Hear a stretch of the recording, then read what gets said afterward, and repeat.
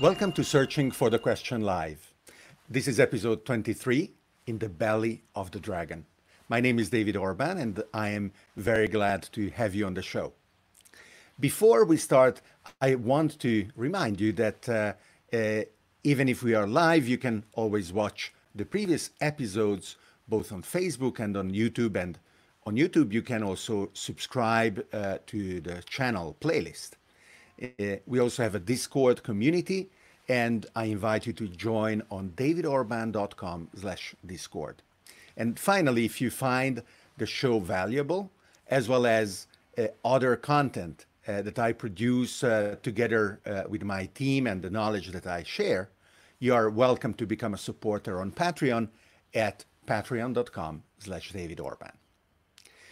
Today's guest is Peter Sherman Crosby from Beijing, China. Peter is a social entrepreneur in global media, multicultural communications, and information technologies. Currently, he's based in Beijing, and he is the executive producer, co-director, photographer, and host of the documentary television series that is planning to air on the Chinese television, Belly of the Dragon. So, welcome, Peter, on Searching for the Question Live. Hi, David. Great to see you. Right. Absolutely. Now, it's been a while. We are seeing a black bar, which represents your audio. And the reason is because it is not easy to set these things up, and technology always requires little twiddling. I can show you on your own, and I can be on my own, but when we are all together, one way or another, the second you will show up where we get the audio from. But this is also characterized by experimentation, adaptation, and these days adaptability is certainly a very, very important factor in everything we do. So let's start with that. Tell us, how are you? How are you doing in Beijing, China? Are you still in lockdown? What is going on? Let's start with that, which is really one of the most important questions for our guests every episode. Well, we share something, another thing, David, because we were very early to the COVID-19 cycle in Beijing. Literally, we started our lockdown February 2nd. Yeah, February 2nd. And so for a month, 5 weeks, we really were regimented as far as leaving our apartment building, as far as going to the grocery store, always wearing a mask, wearing blue surgical gloves whenever we had them, and your temperature being taken like a gun to the head sometimes, just to make sure that you're 36 Celsius, 98 point something Fahrenheit. And that's kind of actually reassuring to have your temperature taken 2 or 3 times a day. Now that it's spring and it's 10 weeks from the Wuhan lockdown, things have loosened up. More people are walking with their masks at half mast. More people are going shopping without any gloves. And the bank, when they go to the bank receptionist no longer comes to me in a hazmat suit. So they used to. Wow, that's amazing. It's feeling more human. And in Italy as well, as we know, things have been very complex, especially in the Bergamo area where I am. And very rapidly, a few things have been adopted. The simplest, like the plexiglass wall between you and the counter, the checkout counter at the grocery store, or the fact that everybody needs to wear a mask, which wasn't at all common in Europe, of course, before.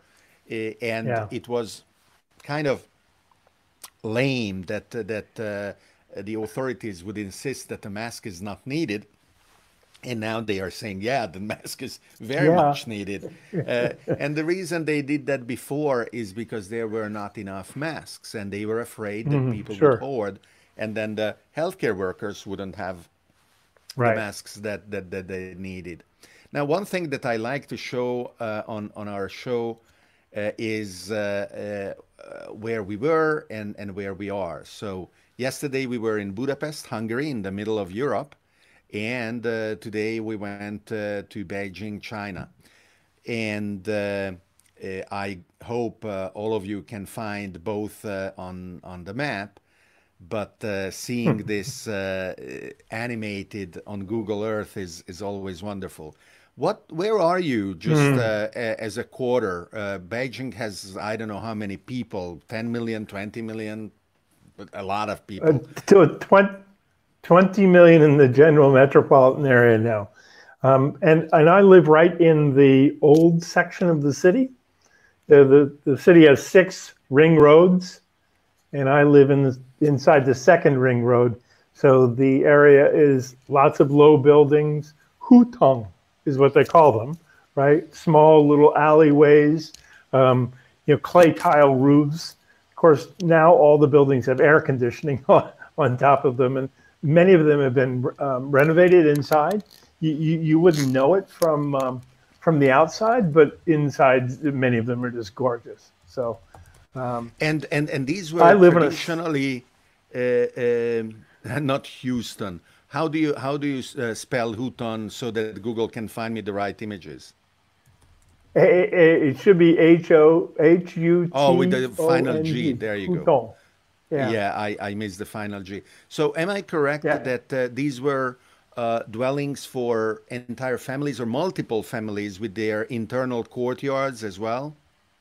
Exactly. Not all of them have that internal courtyard. It may be more a long shared corridor, and then different families would have access to that. I've made a friend with a local fellow. He's 67. He's taking care of his 90-year-old mother. They've lived there since his childhood. His daughter lives next door. And he's very excited because now he is a Hutong millionaire. Of Wow, course, you can't really sell. The paper value of the building went way up. So our show is seen really a little bit all over the world. We have people saying hi. Angelo from Italy, I would assume, says buonasera.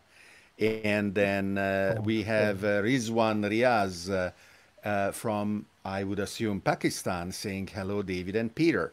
And I invite our viewers, whether they are on Facebook or YouTube or Twitter, where we are streaming simultaneously, to both say hi, as well as to send their questions that we will attempt to answer in real time. So, Peter, you are not Chinese, right? So let's start with that. Tell me, how did you end up in Beijing, and what is the path that brought you where you are? Well, the short answer is I just realized recently that I was in high school when Nixon came to China, right? So I was a junior or a senior in high school. And before that, we had ping pong diplomacy, the first Americans who came to China as athletes. And I think that planted a seed for me. And then 30 years ago, 1988, I actually had a bicycle accident in Los Angeles. And it just made me aware, gosh, what are things that I want to make sure that I do in my life? And going to China was one of them, riding a bicycle in China specifically. And when I came in 1988, I went to very rural China, out to Xinjiang and up in the Mongolian area, then to Chengdu and to Beijing. And I just fell in love with China. I just was delighted. and welcomed and found it very warm, very generous. And then in Beijing, the bicycle lanes, no cars in the bicycle lanes. Today, even Beijing still has big bicycle lanes, but you have to fight with the scooters and the cars and the buses in the bicycle lane. But I fell in love with China.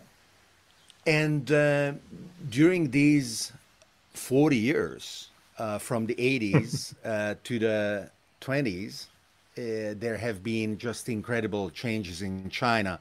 I think one of the most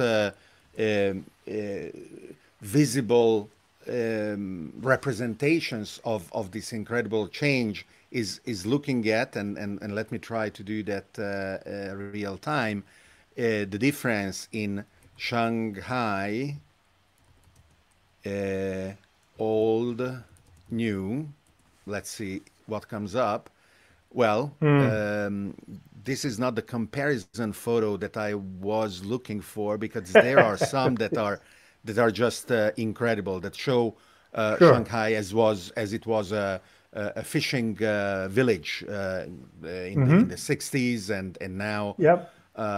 we were there together, Peter, right? Just 5 or 6 years ago. David, look what I found. And how Can can you I share see? that? I need to share. How do I? Do you have a share Sorry, button on your screen? I do. It went away And when I brought up the. Hold on for and just a then second. you need to pick whether you want to share your entire screen, which probably I don't recommend, but just to share the specific window.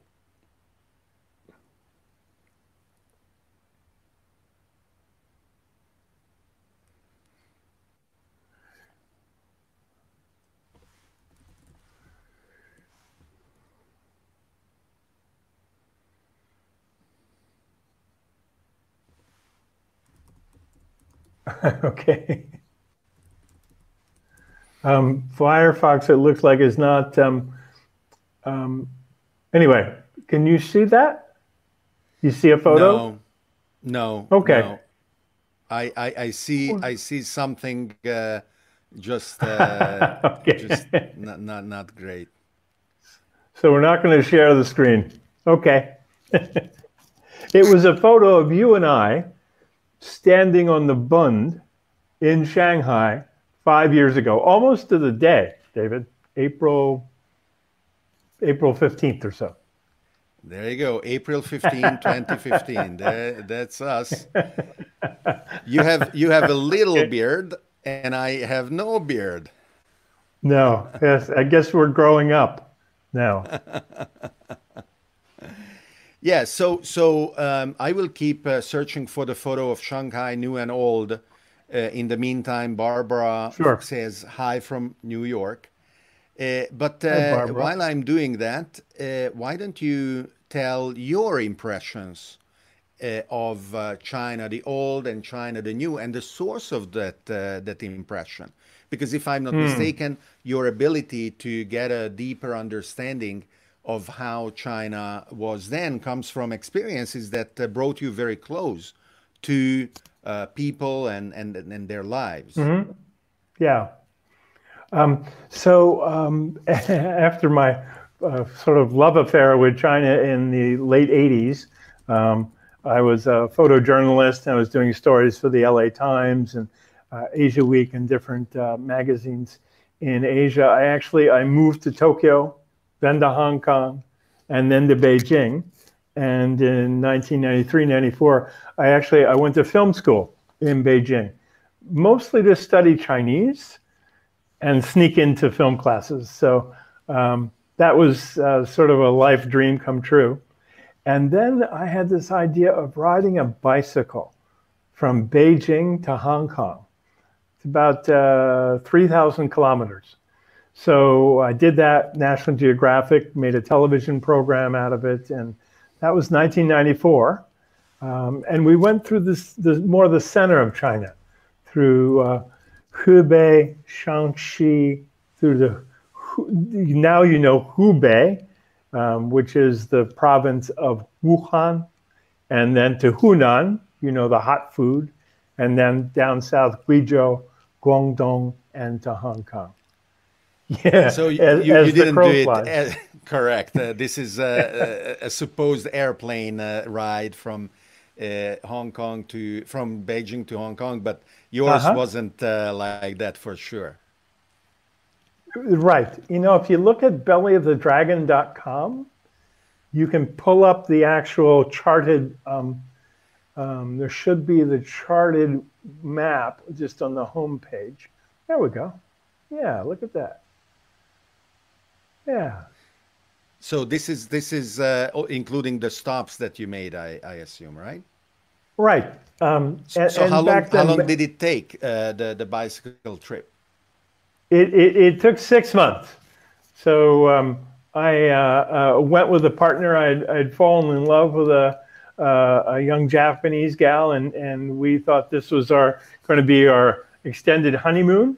And the old adage of traveling together, you really get to know some people. And it took us So six so months to she get. but she endured the whole trip. Well, that She is endured. something. She endured the whole trip. Absolutely, she was a gamer, right? I mean, she really stayed the whole way. And then she went back to her job at the World Bank. Okay, well, And we had this once in a lifetime experience. Absolutely.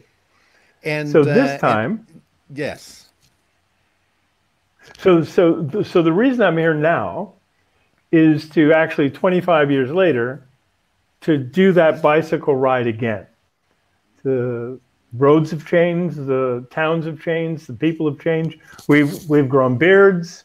Um, so we're making a 6-part television series with the National Television Network, and hopefully we'll be able to make a film out of that as well. Starting this summer in August or September, and 3 months. Should take us 3 months as opposed to 6 months. But the opportunity to show rural China and how that's evolved, and to be with people that I met 25 years ago who may have been children or teenagers or young adults, and to have them tell their stories about how has China changed, right?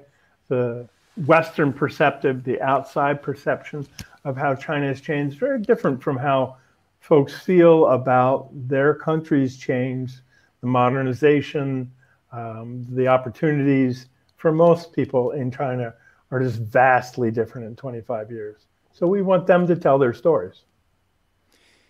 And you mentioned to me that actually you were able to find the one of the families that you were with, maybe for a more extended amount of time back Yeah. then, and you Hmm. found the same family, the man and woman who then were children, and you are now in touch with them, planning to go and visit. Mm. And the remarkable thing is, and this is just an example. So we stayed with the Liu family. We stayed with the Liu family who lived at that time. They lived in a dirt house, literally a rammed by hand dirt house up in the mountains of Hubei, the same province as Wuhan. And they invited us in. It was a cold, rainy evening, and they invited us in for a hot potato and some tea, and then proceeded to insist that we stay, that we have a meal with them. Now, these people literally, they're part of an ethnic minority, the Tujia. The Tujia people literally means earth people. But you can't get much poorer than living in a dirt house. And the floor was straw. They had 3 kids, which was unusual at that time in 1994, to have 3 children. Because they were not a minority, there are 55 minority tribes, minority groups in China. They received exceptions from the one-child policy. They did. Most minorities were able to have 2, especially if you're in a rural area. But for their 3rd child, they were fined 3,000 renminbi. And 3,000 renminbi then would be about 400 for people who lived in a dirt house. A very substantial amount of money. And then the father had a vasectomy and the mother had a hysterectomy, and that was And that stopped their it. last child. And that stopped it. But you know, even with that trauma, they were a joyful family living in, you know, the most difficult circumstances, and so we had an emotional connection because the father and I, well, because we just did, because we were just human to human, and they were very generous. But the father and I had exactly the same birthday, and so 1 year apart. He was 1 year older than I, and so that was just an affinity that was far too strange to ignore. So flash forward to 23 years ago, I decided when I came back to China, if I was going to do this project, the first thing I needed to do was find the Liu family. Liu is a family name, Yingha is his name, was to try and find them. And so I had hired an interpreter and a cameraman and a car, and we went to that area of China, remote area of China. I thought, well, we're just going to drive around. It wasn't evil enough to Google them. It was not that easy. Well, shush! You stole my punchline. Oh. So WeChat, right? As we're going there, the friend of a friend knows the production company in Shanghai, who knows somebody in that province, who knows the mother of somebody they went to college with. She's a party member. She has access to the census files for that county. There's only 3 Liu families in that county. And so before we even got there, oh, they found them. We're going to have lunch tomorrow. Wow. And it was just, yeah, and it was touching beyond belief to have the same kind of affinity 25 years later with these folks. And then the next day, they were able to bring their 3 children, their wives, their kids, all to, I wanted to pay them back. They had given me their version of a banquet 25 years later, cooked over an open fire. And so I wanted to throw the biggest hotel banquet I could afford for them. And so that was a great joy. I mean, it was really, you know, we don't often get to give back so directly, you know, in kind of a karmic way. No, I don't know how much time you spent with them after the fact, but what I imagine is that this family for 20 years or more had this legendary figure, a crazy American that spent some time with us and then left. And the children growing up, their memories got hazier and hazier, but still they would tell the stories when they were eating. And then the crazy American shows up, and the younger who have never seen him but heard the story realize that he exists. So Yes. It must have been quite a shock. Well, one of the things that was interesting was the father was actually chastised for not asking us for money. Why didn't you get money from them? You're living All in a the dirt Americans house. are ultra rich. Exactly. Well, they would ask us, you know, why are you riding a bicycle? Why don't you fly? You're rich.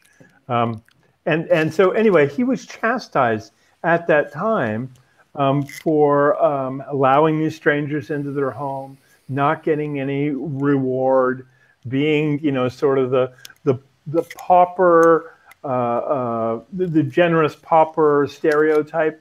And so then to come back 25 years later, just like you're talking about, like this out of the fog comes this human being from the stories, was so redeeming for him, right? Here's a poor man who has lived with this. This is the nature of who I am, but I did, you know, I don't take advantage of situations. And here he's redeemed in front of the eyes of his family and community. It was very touching. It was very touching for all of us to recognize that this kind of generosity, inviting someone into your home, giving them a banquet, is not something that goes unrewarded. So we have Justine saying hi from the Philippines. We Hi, have Justine. Marita from Argentina. Bravo from. Marita is my friend. Oh, Hi, really? You know Marita. her? Yeah, Okay, yeah. okay, We that's we met in wonderful. Buenos Aires in a jazz club. She's lovely. Hey, Marita. There you go. What There is? you go. She's watching. Um, Yeah. and we have Konstantin saying privet from, I would guess, Ukraine because of the colors on his His icon, profile. right? Yeah. Hey, Now, welcome. Justine asks a very, very interesting and important question. How do you go about making a documentary film? Hmm. It is not enough to just take a camera and shoot and then go Hmm. home and stay on your computer. Um, there are a lot of things: the rights, the Considerations. distribution, the way you are able to finance both the period of the shooting and then hopefully Hmm. marketing the movie, going Hmm. to festivals. Tell us more about the business of doing a documentary that I think can be very important to Justine, but also to other viewers. That's a great question, Justine. I wouldn't advise going into documentary filmmaking as a very lucrative path because films like documentary films by like Michael Moore or this now film American Factory, which was very popular and won an Oscar in the United States last year. These are few and far between. But as far as the tactics of being able to make this film here, I started coming on business trips and started coming as a tourist 2 years ago and carrying my camera. I'm still a photographer, carrying GoPros and just filming as much as I could. And then to find the Liu family, I hired a cameraman and an interpreter, and we just went about it ourselves and just started collecting film, had this very rich experience.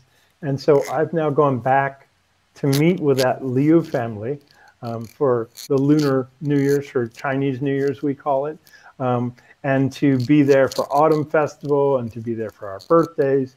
And have just been able to film that in a very low key manner. What's happened is that this story and what I've been doing and what I've been publishing online caught the eye of a production company here, a documentary film director who's very well known. And we met at a film festival in China. And so now now it's a year and a half later, and I'm working with them. And they are, he was an independent film director. His little group of people, they were bought up by another company that produces more mainstream content. And now we're partnered with the national TV network to create this 6-part television series. The film opportunity really is our sort of legacy of all that TV making, to be able to have the footage, and I'll be shooting as well to make a film going forward. We're partnered with Discovery Asia for that, but one of the things about working in China is everything can change very, very quickly, very, very easily. Not just with things like COVID, but because of the sensitivities. Also, being an American. Right now, being an American in China is a little bit more fraught and a little bit more important, frankly, that we're able to make a film or TV series that's about friendship, that's about respect, that's about understanding between Americans and Chinese people. Well, American and Uh, Chinese people. Thank you for that answer. I actually looked up an article by not by but about Michael Moore's 13 Mm, Rules for Making Documentary Films, and I posted it as a comment of mine to Justine's question. And so let's talk more about how you see America and China being able to keep coexisting, because the alternative with tens of thousands of nuclear warheads is pretty bleak for everybody, not only for America mm, and China. So, mm. do you see opportunities for strengthening or rebuilding positive relationships? How is COVID going to change, for example, supply chains, in your opinion, Mm. where so much of important or unimportant things that Americans buy was made in China? Mm. Is it still going to be the case? How do you see both political and economic aspects of this very, very important relationship? Mm. Well, I'll start with the sort of the on the ground realities of goods being made in China. And that has been evolving because of the trade war and because China is no longer the lowest cost provider, right? China used to be the place where you go and you got your shoes made, your iPhones made, your clothes made, your television. Now China is no longer the lowest. The laborers here now have expectations. They have more middle class pay scales. They have more skills. They're more international. And so that kind of very low labor cost has moved on to Vietnam, Cambodia, Indonesia, Pakistan, Bangladesh. There are skilled people in those countries which don't require more of a middle class income. So those supply chains have already been shifting, accelerated by the faux trade war, the trumped up trade war, and now we've had this, this strike force experience of goods that are critical to people's health seem seem secondary. They seem, these gowns, these masks, they seem like, why would those be so important, right? Why, why wouldn't we have those made in China or Cambodia or Vietnam? Well, now there's an answer for that around the world. These are essential to our nation's health, our state's health, our city's health. So I think you'll find more and more countries, municipalities, bringing more of those capacities back home for their own security, for their own safety. Not really so much political. The political then is the leadership in the United States and in China wanting to take advantage of this tragedy, frankly. Um, longer term, besides those supply chain considerations, the United States was allied with China in the Second World War. The United States since 1972 has been the largest trading partner with China. There are 400,000 Chinese students in American universities now. This has been going on for 30 years. So the exchanges, the cultural understanding is a lot deeper than the political fireworks that are going on now. I think that once this COVID experience, once not the memory fades, but once the pain fades and the facts are sorted out, I think there's a real opportunity for people to recognize the commonalities in fighting things like the next pandemic, climate change, technology interoperability. So I think there's a lot of opportunities. Maybe I'm being Pollyannish. I have a tendency to have sort of rose-colored glasses about what's possible, but that's why I'm here. Try and tell that positive story, that possibility story. And for those Americans watching this who are questioning the usefulness of trading with China, regardless of the balance of trade, the exports, the U.S. exports to China have increased tenfold as well over the course of the past 20 years. So that is quite substantial too.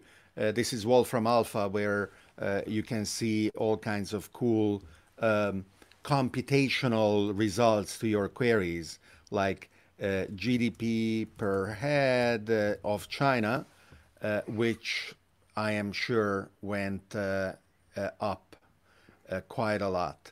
And this is in logarithmic scale in US dollars per year per person from 1960 to 2018. It was $100, and now it 400? is, oh no, 5,000 GDP per 5,000. head. Okay, I can't read the Yeah, scale. actually more. Now it's 9,000, 9,700 per person per year. Now this is of course GDP and not um, the Per capita income earnings. of the people or the families, and it is a big issue in many countries.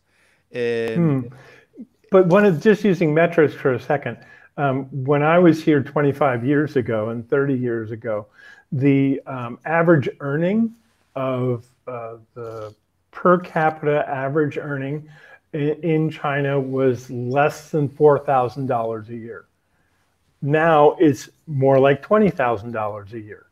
So people have gone from abject poverty, under $2 a day in the UN scale of abject poverty, to more of a middle class, at least in China. Their purchasing power is what we would consider middle class. So that Saturday, what people want to do is they want to take out their little car, which may be electric, which may only have 3 wheels, or it may be a Mercedes or a BMW or a Tesla, and they want to go wash it. And they want to go take their kids for a drive, right? It's just so normal by most developed countries' standards to be able to have these amenities and this kind of freedom. But that wasn't something that was available 25 years ago. So we have Dharma from Nepal, and we have Bert Ola from Dharma? Sweden, and Hey, Bertola! we have Muhammad who says China and America are both blaming each other for the coronavirus spread. Instead of fighting jointly, they are splitting the world. I think this is a very, very smart remark. Exactly. Muhammad, you're absolutely reading my mind. Why can't we take responsibility and look at the future? One thing you said caught my attention because the spread of, for example, electric vehicles, especially small motorcycles, mopeds, but also electric buses and electric cars Right. in China is huge. Shanghai, for example, outlawed many years ago already internal combustion engine motorcycles in the city. Scooters. The scooters can only be electric. And they have now converted all the buses in Shanghai to be electric as well. And there are a lot of electric car brands unavailable in the West, and they are selling many of them in China. So it is interesting to see how certain decisions made by the Chinese administration, just like, for example, Germany drove photovoltaic solar adoption through incentives and subsidies, is accelerating sustainable infrastructure creation, in this case for transportation. So is that something that you can observe on the ground in Beijing as well? Sure. That German solar installation boom, subsidized to lower the kilowatt hour cost. All of those photovoltaic cells, not all of them, but a huge percentage of them came from China. That built the Chinese infrastructure for solar industry now, which is now growing year by year. Wind and solar here have been growing 35%, I think, over the course of the last decade. So they're now the largest installed base of both solar and of wind in the world. Back to we started with electric cars, right? So a couple of things about electric cars. I said I went to Beijing Film Academy in 1994 to study Chinese and sneak into the film classes before I did my bicycle ride across China. In 1994, the parking lot at Beijing Film Academy was for bicycles. There would be 200 bicycles in the parking lot, and there would be people who would help you get your bicycle in and out of the tangle, right? Now, when I went back to Beijing Film Academy 2 years ago to study again, the parking lot is the largest collection of Teslas that I've seen in one place in my life. All with the electric plug-in stanchions, all ready to go. More BMWs and Mercedes. In China, you have to be a rich kid to go to Beijing Film Academy. And there, that wealth is showing off in choices which are not only, luxury brands, but electric is just much more of people's ambitions here. It's a way of showing off your sophistication. So everything from Teslas to scooters, just two-wheel scooters, which are kind of silent, and as a bicyclist, incredibly scary because they come out of nowhere behind you. You don't hear anything, and here, whoo, goes the messenger delivering someone's coffee. Woo! And actually, in Europe, starting next year, it will be compulsory for electric vehicles to make a noise when they go above 20 miles an hour, 30 kilometers an hour. And I visited a Romanian software company about a year ago, and they work for very large corporations doing all kinds of software development. And one of their specialties is to work as a subcontractor for car makers, doing the software that makes your airbag explode the right time, not when it is not good. And they showed me the prototypes of the sounds that the electric cars will make artificially by law, and every brand, potentially every model of car, will have its own recognizable sound. Sure. That is now designed rather than being naturally made by the thing. Yeah. I welcome that. Well, I understand your concern, and obviously it is taking away some consequences that could have been interesting for cars that are electric and silent. We would have had cities that are much more, you could hear the birds singing instead of chirping. Well, I like birds. I like you could hear the birds thinking. I actually like that. I think that's a great opportunity. That is good too. And many science fiction movies, for example, Minority Report comes into my mind, show future cities with a lot of vehicle traffic, very, very silent. And it is not going to be exactly that because of this kind of imposition. I don't know if other countries are contemplating similar legislation, but this is coming in force in Europe already next year. So just a funny little side note, David, because we talked about thinking birds. In Beijing, there is a tradition of carrier pigeons. And this tradition goes back 200 years or longer, where the carrier pigeons were actually used as messengers between the warlords and the armies.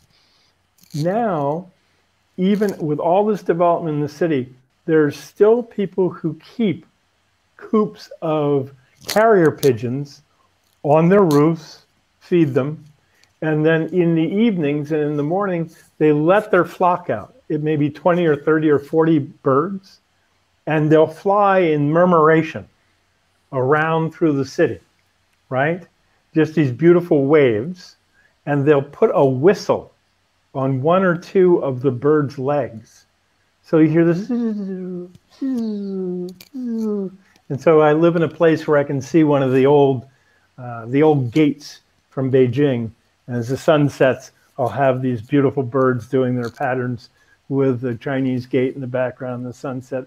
I'm still in love with China. What can I say? This kind of stuff tickles me, warms my heart. Absolutely, absolutely. And for me, part of the joy of traveling, do you remember when we did that?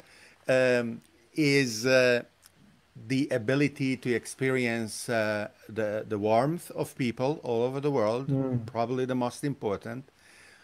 The culture and the beauty of cities and nature, monuments and very different like waterfalls or canyons on nature in its variety.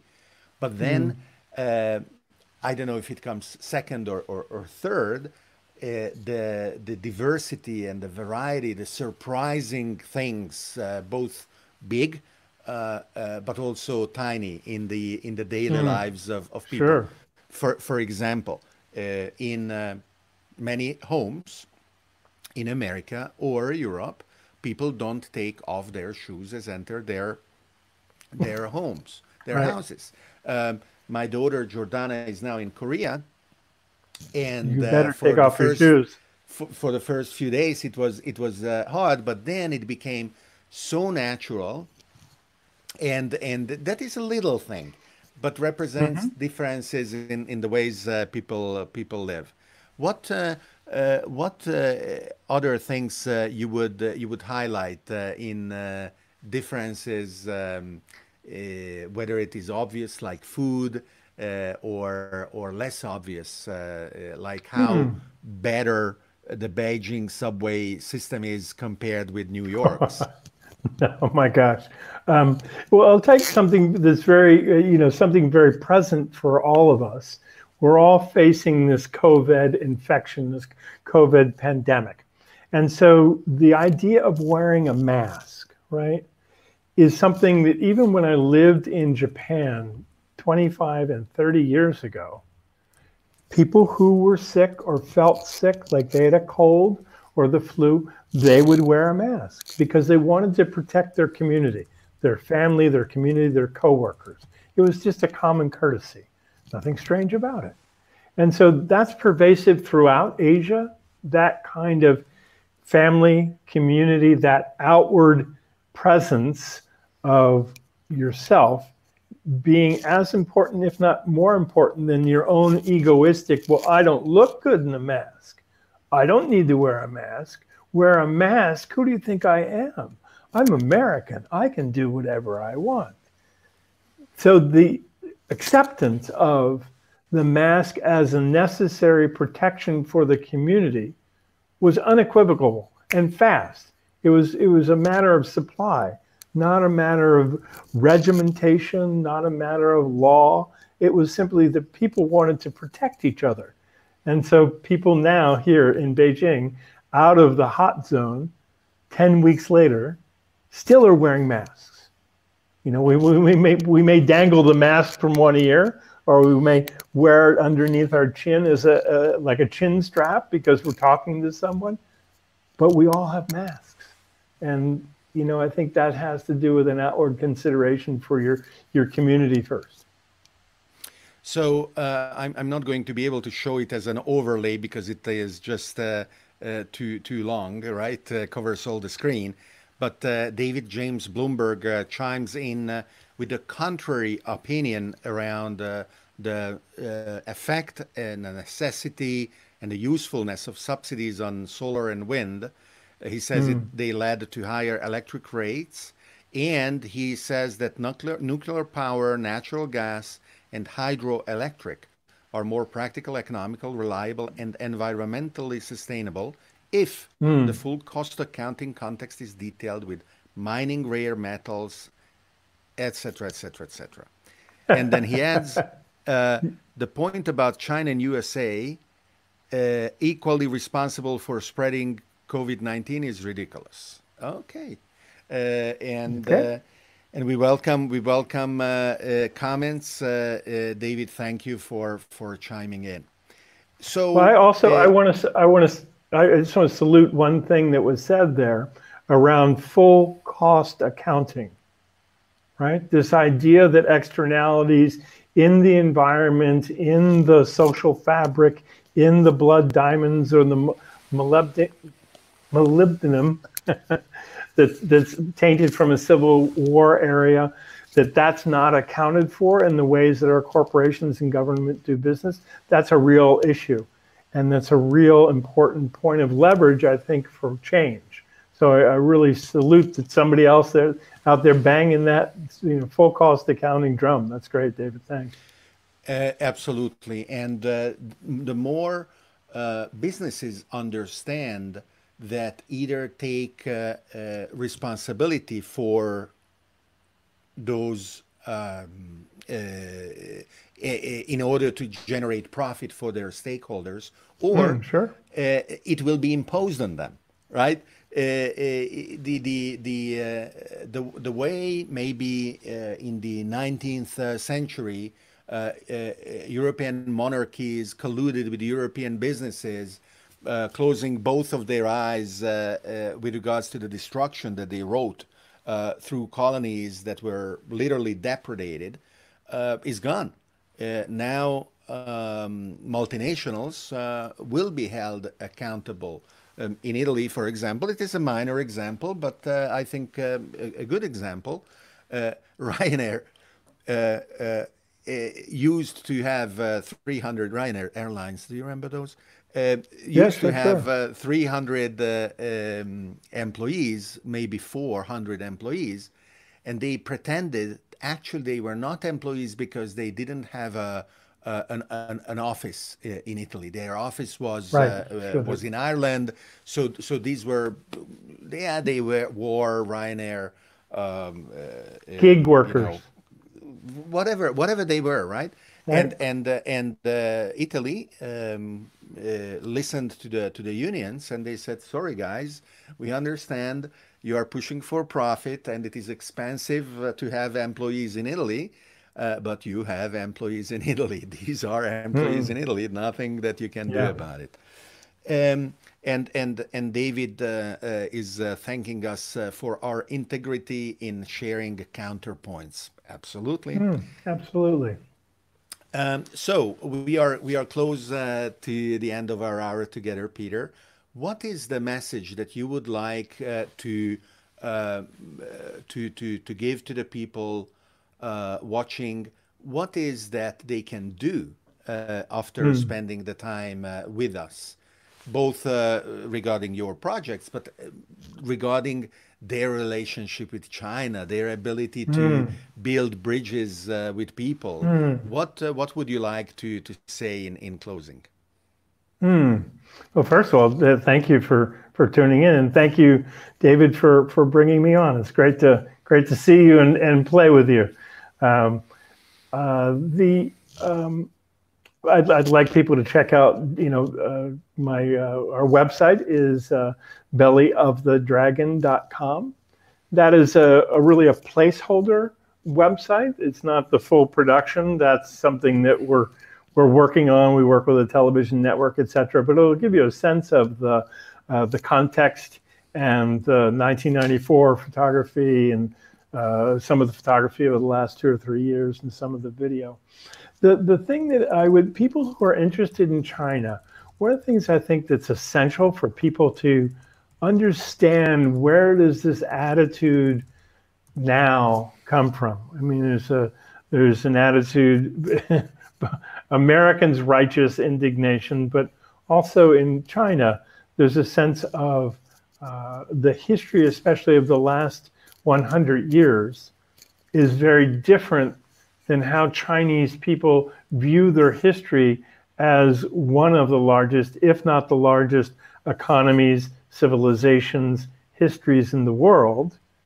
And the Western experience of China over the last 100 years is that China is a place to get your things done, made cheaply, is a place where we can have foreign concessions, right? The British can come in and bomb China and then own Hong Kong.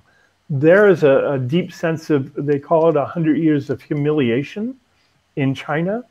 You know, that's a little bit dramatic, but in the context of 5,000 years of history, they want people to understand that China is coming back to a position that is held historically in the culture of the world, in the place of the world. And so I think studying the history, not even studying, just reading up about it, will give people a better sense of just an understanding of the positions that, you know, the nation is presenting. And then people are people, right? People want their kids to go to school. They want their mom and dad to be healthy. They want to have a good life. It's not so extraordinary that China's growth is driven by small entrepreneurs at the ground level. And, people are people. Come to China, meet the people, eat the food, and you'll love it. Certainly we are looking forward to be able to come to China from many places. And I'm sure China wants us to come as well. The ability to travel will be restored, and we will see how fast and what kind of new rituals we will go through. Maybe not only being checked with a thermometer, but we may have to produce a new kind of immunity passport, right? There may come a time when our mobile phones are including, or wearables are including new kinds of sensing ability where they can constantly monitor our well-being. And that will be good not only for getting on a plane, but it will be good for us. Being able to know that you are well is going to be greatly enhanced as a consequence of the crisis that we are going through. So, Peter, thank you very much for being with us, and my pleasure. I'm looking forward to learn more about the adventures in the belly of the dragon in the future. Thank you, David. This has been great fun, and good to see you again. Thank you. Absolutely. So thanks for watching this episode of Searching for the Question Live, and for the numerous remarks and questions. And I want to invite you to join also tomorrow when we will be in Switzerland, and we will talk about technology becoming ever more powerful, and how can you take advantage of technology, not only using it in your life, but does it represent an investment opportunity? As a matter of fact, you can come to davidorban.com/SFTQL, that stands for Searching for the Question Live, and vote for the next guest on the URL/guest vote. You can also add the guest you would like to see, and we can crowdsource the future episodes together. You can join our group chat on davidorban.com/discord. And if you like the show and the knowledge that it shares, the points of view that it popularizes, or that it wants to document in one way or another, you are welcome to support the show on Patreon by going to patreon.com/davidorban. Thank you very much, and see you tomorrow.